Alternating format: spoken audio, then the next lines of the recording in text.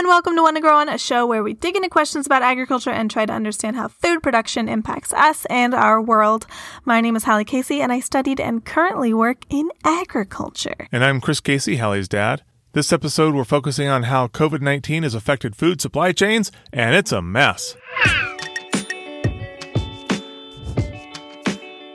So this episode's going to be a little bit different. I wrote an article for work, and I found it really interesting. It was about this same topic, and I just had so much more that I wasn't able to fit into the article that I wanted to say and talk about and cover, and I just wanted to go a little bit more in depth, and I wanted to talk about it with you, Dad. So if you want to see the article I wrote on this topic, we're going to link it in the description of this episode, but it covers a lot of the same material. The episode is going to go a little bit more in depth and cover some of the stuff that I wasn't able to include in the actual article itself. But that's where the inspiration for this episode kind of came from. Yeah, and looking over some of this stuff, it seems to really underscore the idea that we've touched on before, this disconnect between the agriculture world and the non-agriculture world, and people just really having no idea where their food comes from.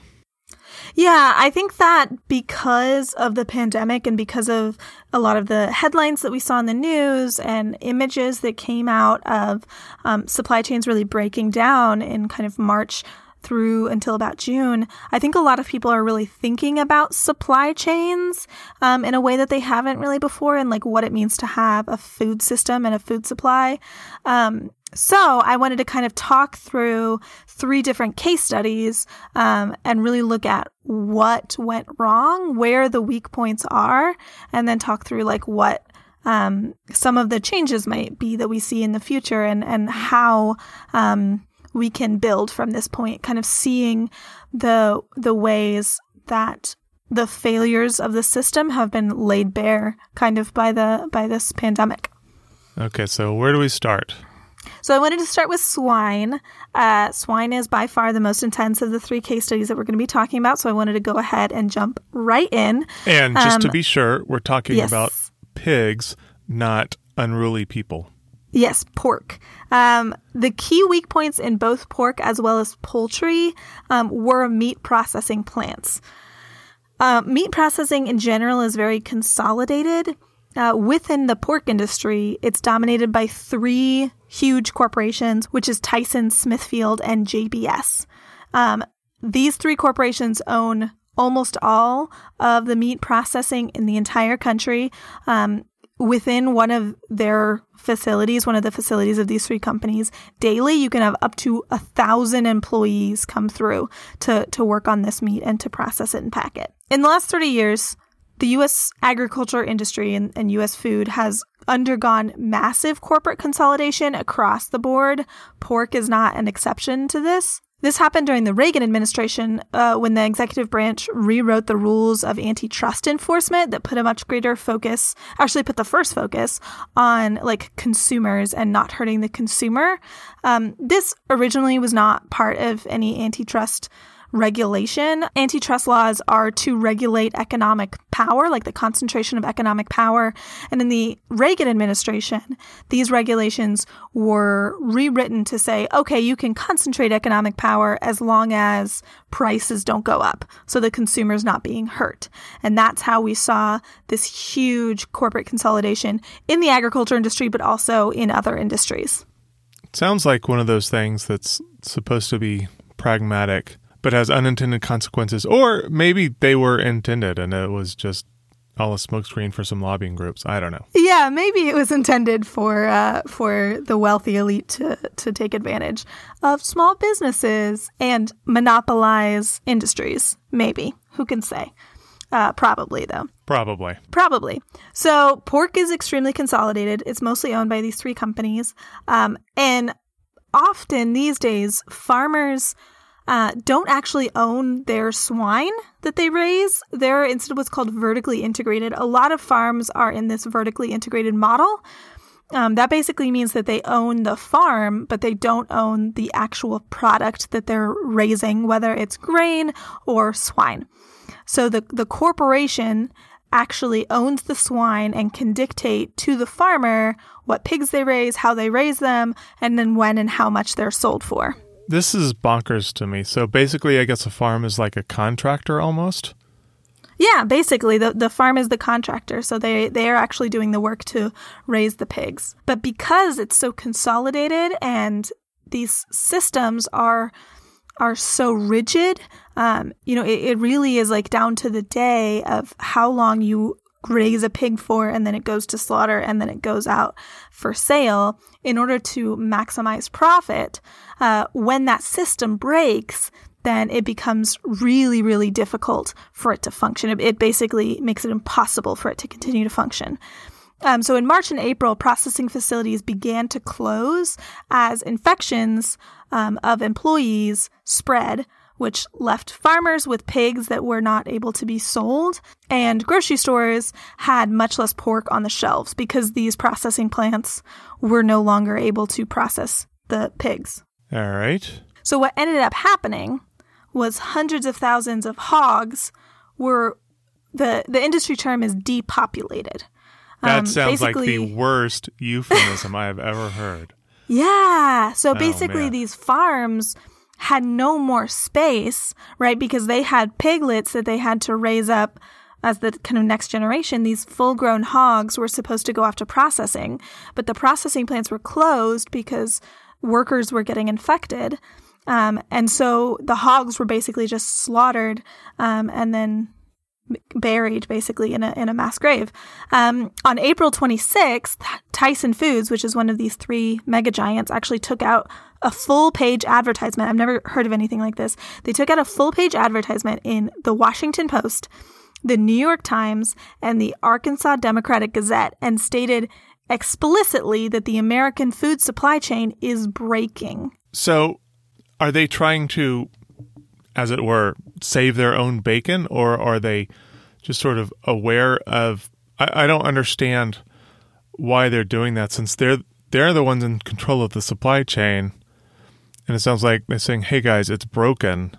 Right. Aren't they the ones that broke it, kind of? They're the ones who built it in a way that it was extremely fragile. Okay. So state governments were forcing these processing plants to shut down because of COVID-19 as a risk for employees and a risk to spread. And then in late April, the president, with very significant input from the meat processing executives, signed an executive order that basically removed liability from meat processors when they forced employees to continue working despite the risk of infection. So the food system is breaking, but our solution is just to have people come in and work anyway, regardless of the health conditions. Right. The solution is to ensure that corporations can still turn a profit, regardless of whether or not that puts people's lives at risk. I'm shocked. Shocked, I say. Yeah. The pork supply system and the processing system was so consolidated into a few massive plants that when those facilities closed, it shut down the entire supply chain, and it basically acted as like a kink in a hose where it was just building up pressure on one end. But it is making it impossible for any of these resources to flow through and actually get to groceries. So you ended up with no pork at the grocery stores, and you ended up with people having to put their lives at risk to alleviate this pressure of hogs being slaughtered and of corporations losing profits. Okay. So that's swine. That's what happened with swine. It sounds like capitalism is doing its job. What do you mean? Capitalism is doing its job in keeping the corporation going. But part of the key thing with this is that it's not about capitalism solely. It's about the policies and the political interference that allow this system to manipulate its workers and take advantage of farmers. Got it. Okay. Okay. Do you want to move on to milk? Oh boy, do I ever. So one of the biggest images related to agriculture and supply chains failing that happened after the pandemic was this image of farmers dumping milk. Did you see any of these? No, are there actual pictures of this? This isn't actually something that I heard about. Yeah. There were pictures actually in a lot of newspapers that were just showing basically pipes of fresh milk that were just going out onto a field or into a ditch from a dairy facility. Because I have all sorts of questions like, is this good for the soil? I don't know. But it's probably not great for the soil. Probably not great for the soil, but it's benefiting someone. I don't know. I don't understand, this is like the swine being depopulated, I assume. Yeah, so the difference with milk is that the constricting force was markets, not the processing ability. So it's just people not buying milk. People don't buy milk anymore. People don't buy dairy milk anymore. The largest consumer of fluid milk in the U.S. is school cafeterias. And when schools shut down, they weren't able to buy milk. And also, we as Americans eat a lot more dairy, including like yogurt, milkshakes, cheese, whatever, while we're eating out versus when we're eating at home. I do like a good milkshake. Right, but it's not like you're going to make a milkshake at home. So dairy cows usually have to be milked about twice a day, and if they're not milked that often, then they can get sick. So we had this market that was based on leaving the house and leaving the home. So if you can't sell this milk, then you just have to dump it because otherwise your cows are going to get sick. The real question around dairy is who is going to be able to continue to dump milk and who will be able to stick around next year. And, what is the dairy landscape going to look like after this? Wait, if cows don't get milked, they get sick? Yeah. I mean, the same thing is true with people, with all mammals. If you have milk building up and, it's not coming out, then it can lead to an infection. It can be painful. It's not comfortable. I mean, now I wonder what they did before milking machines. The cows were milked much less frequently. Dairy cows these days are bred and conditioned to produce as much milk as possible. So they're fed a lot more, they drink a lot more water, and you really have to strictly control the hormones of the cow in order to continue it making milk. So if you stop milking a cow, then it's going to think that it doesn't need to produce more milk and it can dry up, right? Because cows, as well as all mammals, produce milk for their offspring.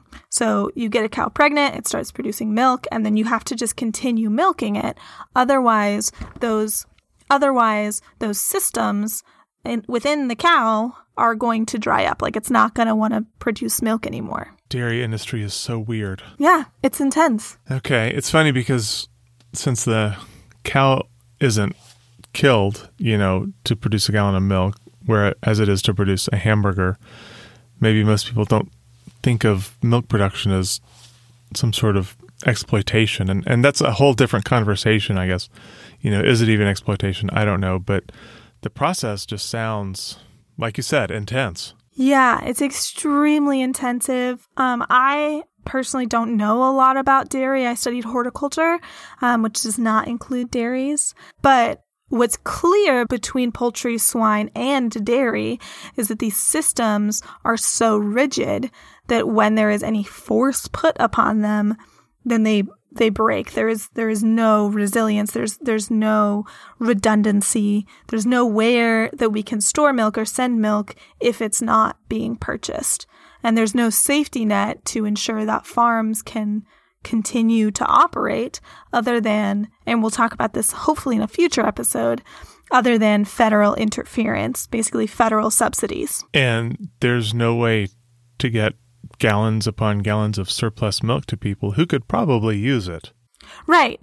And again, I think we'll talk about this in the next episode, but the USDA did try a program that did that, but we just have a system that is so rigid. Our food system is so rigid. It is so difficult to move supply from one place to another that that program was really, really hard to implement. And this actually happened in swine. There was a really large amount of swine in storage and frozen and prepared to go to restaurants that was basically impossible to actually get to grocery markets. So we saw grocery stores with a swine shortage when we knew that we had this surplus of swine meat, but because it was prepared for restaurants and it was in the restaurant supply chain, not the grocery supply chain, it was not able to get moved over to the retail chain. Yeah, it's just so weird. Yeah, it's very weird. It's kind of contradictory. Like, it feels wrong that this is how it's set up, but it's set up this way to maximize corporate efficiency. So next up is potatoes. Why you got to go hating on little old potatoes? So I wanted to include something that was related to horticulture, that was a fruit or a vegetable. And the LA Times had a really great article talking about potatoes. And so that was kind of my jumping off point. And then I went and I did a lot more research based on that article. The thing with horticultural crops is that, I mean, there's no good time to have a global pandemic. Don't get me wrong. But when the pandemic hit the US, the timing was really, really difficult because it was right after spring harvest, so harvesting the fall crops, and right before spring planting, so planting summer crops. And that's a really, really difficult time to have any kind of disruption or constriction in the economic market. So here's how potatoes work. So usually potatoes are planted in early spring and then they're harvested in fall, but they are very starchy, so they can be stored for months. So farmers or middlemen, aggregators store huge amounts of potatoes in post-harvest storage facilities, and they basically fill them up in the fall and sell them throughout the year. Potatoes last a super long time, so this usually isn't an issue, and they basically just sell them throughout the year. So you don't ever really have like a glut of potatoes, and you're able to stabilize the price, which is great. Can we do a whole episode on potatoes one day? Absolutely, we can. Love it. So with potatoes, you did not have a kink in processing. Right? Okay. There wasn't an issue with processing. You didn't need to dump unsold product immediately. All right. But what we saw in potatoes was a hugely deflated market. So prices plummeted and millions of pounds of potatoes weren't sold when they were expected, and they continue to go unsold. So while they're currently in storage, they can't stay there forever. And we're not going to see a potato shortage this year like we did with swine. But farmers are losing money every day they have unsold potatoes in a storage facility. So the real question is, who is going to be able to plant potatoes next year? According to industry journals, 2020 is going to be the second lowest planted acreage of potatoes in the last 20 years. And this is not just unique to potatoes. We're seeing this with many horticultural crops because the pandemic came at this really difficult time where people didn't want to start planting because there was all this economic uncertainty. So we're going to see lower supply and higher prices next year as well. And the potatoes that we have in storage right now can't necessarily last until next year. Right, exactly. Okay. They can't last until next year. And similar to what we were talking about with swine, most of these potatoes were destined for McDonald's or like Right. other restaurants, right? They were going to be French fries. They were going to be baked potatoes. They were going to be waffle fries. And so we can't just divert these into grocery markets the same way, not just because people don't eat potatoes at home the same way, but also because these supply chains, these funnels, these hoses can't be moved easily. It's really hard to get food that was supposed to go to a restaurant into a retail market. That boggles my mind. And you know what I do when my mind is boggled? What do you do? I take a break. Here we go.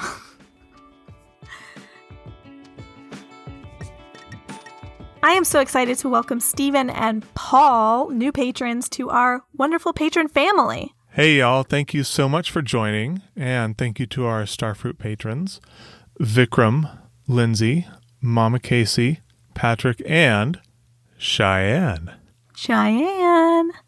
You guys are so fantastic, and we couldn't do it without you. Thank you so much for your support. Yeah, thank y'all. Thank you, Stephen and Paul. Listener, the other thing I wanted to tell you about today is a fundraiser that we are currently running as one to grow on. We actually announced it over Instagram and then almost immediately met our goal. It was crazy fast. I'm so excited.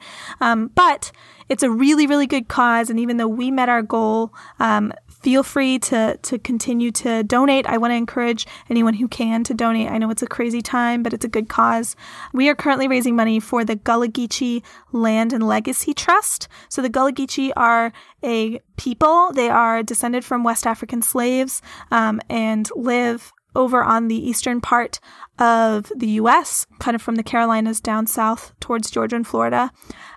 This Land and Legacy Trust is really focused on Black land ownership and preserving traditional knowledge ways from enslaved Africans on how to care for land and tending land and farming. It's an amazing, amazing project. This trust is not only going to be going towards Black land ownership efforts, but is also working to ensure that the Gullah Geechee can continue to manage their land with sovereignty and to protect their own cultural heritage. So if you want, please go at least learn more about this amazing cause and the amazing work that these folks are doing to preserve this really, really important heritage and culture that is a huge part of what makes the South so special and so important to hold on to these cultural ties and this amazing work being done by Black farmers and Black folks in the South.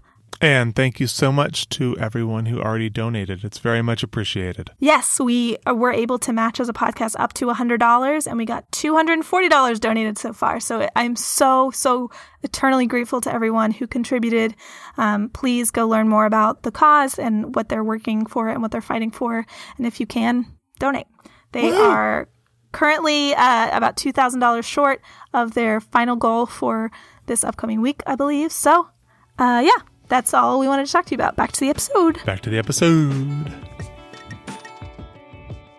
Dad, do you have a nature fact for us? Yeah. It's actually pretty sort of straightforward and boring this week, but I thought it was really interesting was that the average cow produces an average of 6.3 gallons of milk per day. That's a lot of milk. It is a lot of milk. And you think about all the people we have, like, it's hard to imagine that much actually gets consumed, but obviously there's more uses for it than just drinking it. But also, do you ever wonder who the first human was that sort of sat and watched a calf nursing and just kind of went, hey, I want to do that? I could get in there. Maybe that'll be good for me and my baby. Yeah. Yeah. No, I have not thought about that, and now I am only thinking about that. Harvesting breast milk from cows is one of humanity's quirkier innovations, in my opinion. It's a weird thing we do. It is. Although I have enjoyed it with cookies. So, I don't feel like I can comment too much on it, but you think about it and like, that's kind of weird. So those are the 3 supply chains that I wanted to talk about. I wanted to spend the last half of the episode to kind of talk about the idea of fragility versus resiliency in like food systems and in supply chains. It's important to remember that with a changing climate and undoubtedly more global public health crises on the horizon, this is not going to be the last thing that puts stress on our food system. This pandemic, COVID-19, has really laid bare the cracks of this food system. And it's also really shown what the stakes are. It's important to discuss that. It's important to talk about equity and justice in this context because, who is at risk now? Who is greater at risk? It's people who have already been marginalized. These poor Black and brown folks are putting their lives on the line to bring us food. And people's lives have been lost because of these decisions and because of this system. And folks who have already been marginalized are put at risk by fragile systems, including in food insecurity. The World Bank estimated that 265 million people could face acute food insecurity by the end of 2020. The original prediction was 135 million before the crisis. So that's a difference of 130 million folks that are being put at risk specifically because of this food system and because of this crisis. And it's not like there's not going to be another crisis to push on this food system again if we don't make changes. Regardless of the difference, that's a lot of people. Yeah, it's a lot of people. And it's really clear to see what this pandemic has really laid bare is that it's folks who are marginalized who are put greater at risk when you have a system that is so fragile like this. I feel like that's another recurring theme, is we're always talking about marginalized people and how they are the most vulnerable. Yeah, you know why? Because it's true and important, and we need to continue to talk about it. So what is the alternative? What does it look like to have a resilient supply chain? Within my sphere of agriculture, we talk about this idea a lot of resiliency, a resilient food system. This idea of resiliency actually comes from ecological theory, and it's been adapted for use in industries because the lack of resiliency can be really expensive, which we have seen both, in the spring when the pandemic hit, and also it has been proven by science that if you have a fragile system, then it is more expensive in the long run. So the ecological definition of resiliency is defined as 1, the ability to resist disruption, and 2, the ability to recover from disruption. This definition has been kind of tweaked to apply specifically to food systems by the UK Global Food Security Program, where they had kind of a 3-pronged approach instead of 2. 1, the robustness of the system, the ability of the food system to resist disruptions to desired outcomes. 2, recovery of the food system, the ability of the food system to return to desired outcomes following a disruption. And then 3, reorientation, the ability of food system actors to accept alternative outcomes following a disruption. So the ability to innovate and change. That sounds like a lot. It is a lot when you think about it abstractly. But when you think about it specifically, what does it really specifically mean to be able to resist disruptions of a system? Then you start to get into really specific answers. So one of the answers is shorter supply chains. So the shorter your supply chain, the easier it is to resist a disruption. And that's because if you have a person coming to a person and delivering food, if there is something that happens, then there are many fewer people that are at risk. There are many fewer chains that are at risk of breaking. Does that make sense? It does. And I mean, it's probably not, impervious to every possible disaster, but I can see how it would be, like you're saying, more resilient, where if you have one link in the chain that breaks, then you don't have anything that can fix it. Whereas if you have a lot of little links, then one of them breaks, you've got all of these other links that can sort of, make up the difference. Right, exactly. It's kind of the idea of having one really, really long chain versus having 40 small chains. What's going to be stronger and also what's going to be more resilient, what's going to be able to resist change better. I almost feel another internet topology analogy coming on. So within that point of shorter supply chains is the idea of localizing food systems. So being able to really build systems that are specific to a locality and that rely on the resources of a specific region. Okay. So this is really important in understanding how to shorten supply chains, because as you get more and more local, you're able to shrink those amount of chains, those amount of links in the chain. All right. So I don't know if we're there yet or not, but when I hear things like shorter supply chains and localizing food systems, I also hear, my food could get more expensive. Yeah, no, that's super important to talk about because it's true. The reason that food is so inexpensive now is because the deciding factor for how our system is built is price. Is how can corporations make the most money? And the answer to that is being able to have the lowest price on the market. So yes, food is going to become more expensive if we choose to make these changes. However, having a disaster within our food system is more expensive than paying a few more dollars every time you go grocery shopping, right? When we think about the millions of dollars almost to the billions of dollars at this point that have been going to fix the food system in the ways that it broke, to bail out farmers and to bail out corporations and to provide emergency food assistance. That's where we have to really think about what the actual price is. And when we talk about having more expensive groceries, we need to talk more holistically about what it is to be food insecure and how to provide food assistance to ensure that it is a human right and that everyone has access to it. But we also have to think about, if you have the means to, how can you build a more resilient system? How can you get to that point where it doesn't break again and we don't have to put people at risk? Okay. So that's the first one, is sort of shorter supply chains. Another one is less consolidation. There are a lot of ways that people are working towards this. One that's currently happening, if you want to call your senator about this, is the PRIME Act, which is basically making it easier to have small meat processing companies. Right now, it's really, really hard to operate a small meat processing facility.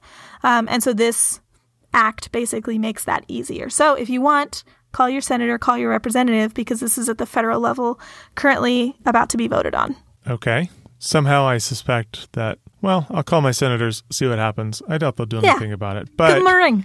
Give them a ring. Yeah, give them a ring. It's always worth calling. What is it? Do you know what it does specifically to make it easier? I do, yeah. So currently how meat processing works is you have to have a USDA inspector on the premises at all times for every meat processing facility.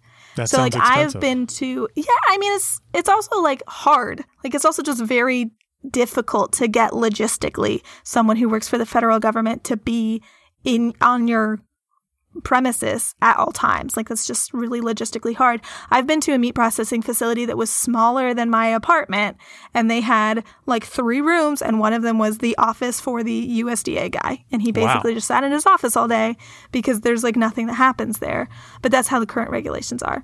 Okay. And it's just really, really hard to operate. And it's kind of, it's like, how important is it to have this? You're not really doing inspections every day. Do we need you to do inspections every day? If you're moving, 40 chickens in a week, can you do inspection like once every other week or something like that instead of officing there on the premises? So that's basically what the act does. Okay. And to be sure, I want these inspections to be done. But like you're saying, they don't have to live there at the plant.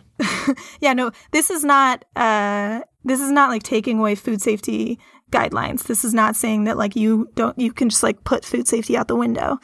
This is just trying to make it easier to have more meat processing facilities. Alrighty.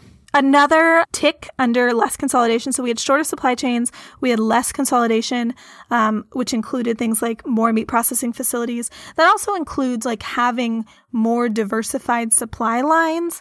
So like we talked about in our last COVID-19 episode that like grocery stores have like 2 or 3 suppliers for produce. And so having more supply lines, working with more vendors, working with more folks makes that more resilient. Another point number 3 is ecologically based practices. This doesn't really tie in specifically with COVID, but it does tie in when we're thinking more broadly about the crises that are looming that could put pressure on the food system. So like specifically when we talk about climate change, we have to think about ecologically based practices in order to be resilient against climate disaster. That makes sense. And then the last point is innovation. Shorter supply chains, less consolidation, ecologically based practices, and then we have to have the ability to innovate, the ability to grow and move forward, and really adapt. Like we really saw during COVID, huge innovation from farmers in terms of sanitation practices for workers, in terms of e-commerce. Labor continues to get scarcer and scarcer, so we need innovation in terms of technology, in terms of our ability to do more work with fewer folks, with fewer people, greater breeding, better tools. This ability to innovate is going to be really, really crucial in the food system's ability to continue to function during and after crises. So, to sum up, we basically have an economy that encourages companies to sort of get as big and efficient as possible. Mm-hmm. And having a food system that's resilient and can survive these kind of crises is just sort of more or less incompatible with that model, it sounds like. It doesn't have to be incompatible, but what we have to see is policymakers prioritizing resiliency and being able to continue without massive losses of companies, of jobs, of people's lives before profit. So it's not like profit has to go out the window. And I'm not the biggest fan of capitalism, but I understand that it functions for commodity products like agriculture. But we have to let profit take the second seat ahead of really policy decision making to create a more resilient system. Because if we don't, then we're going to see again what we saw this spring and what we're going to continue to see as this crisis goes on, which is massive loss of life, massive economic loss, massive job loss, etc. You know what my prediction is? What? Nothing's going to change and we're going to see it again. Oh my gosh, Dad, you're such a pessimist and I don't appreciate it. We are working very hard. I think that we're going to get there. We all just have to show up and do the work and get educated and talk to our elected representatives and elect new representatives. Everyone register to vote. We're going to get there. Call your senators. Call your senators. Please call your senators. Prime Act. Thanks for listening to this episode of One to Grow On. This show is hosted by me, Hallie Casey, and Chris Casey. It is produced by Catherine Arge and Hallie Casey. Our music is Something Elated by Broke for Free. Connect with us on Twitter, Instagram, and Facebook at One to Grow On Pod. You can find all of our episodes as well as more information about the show and the team on our website, onetogrowonpod.com. Join our community and learn more about each episode at patreon.com/onetogrowonpod. There you can get access to audio extras, fascinating follow-ups, and even custom art created just for you. If you like the show, please share it with your friends. Sharing is the best way to help us reach more ears. Be sure to check out the next episode in 2 weeks. But until then, keep on growing. Bye, everybody.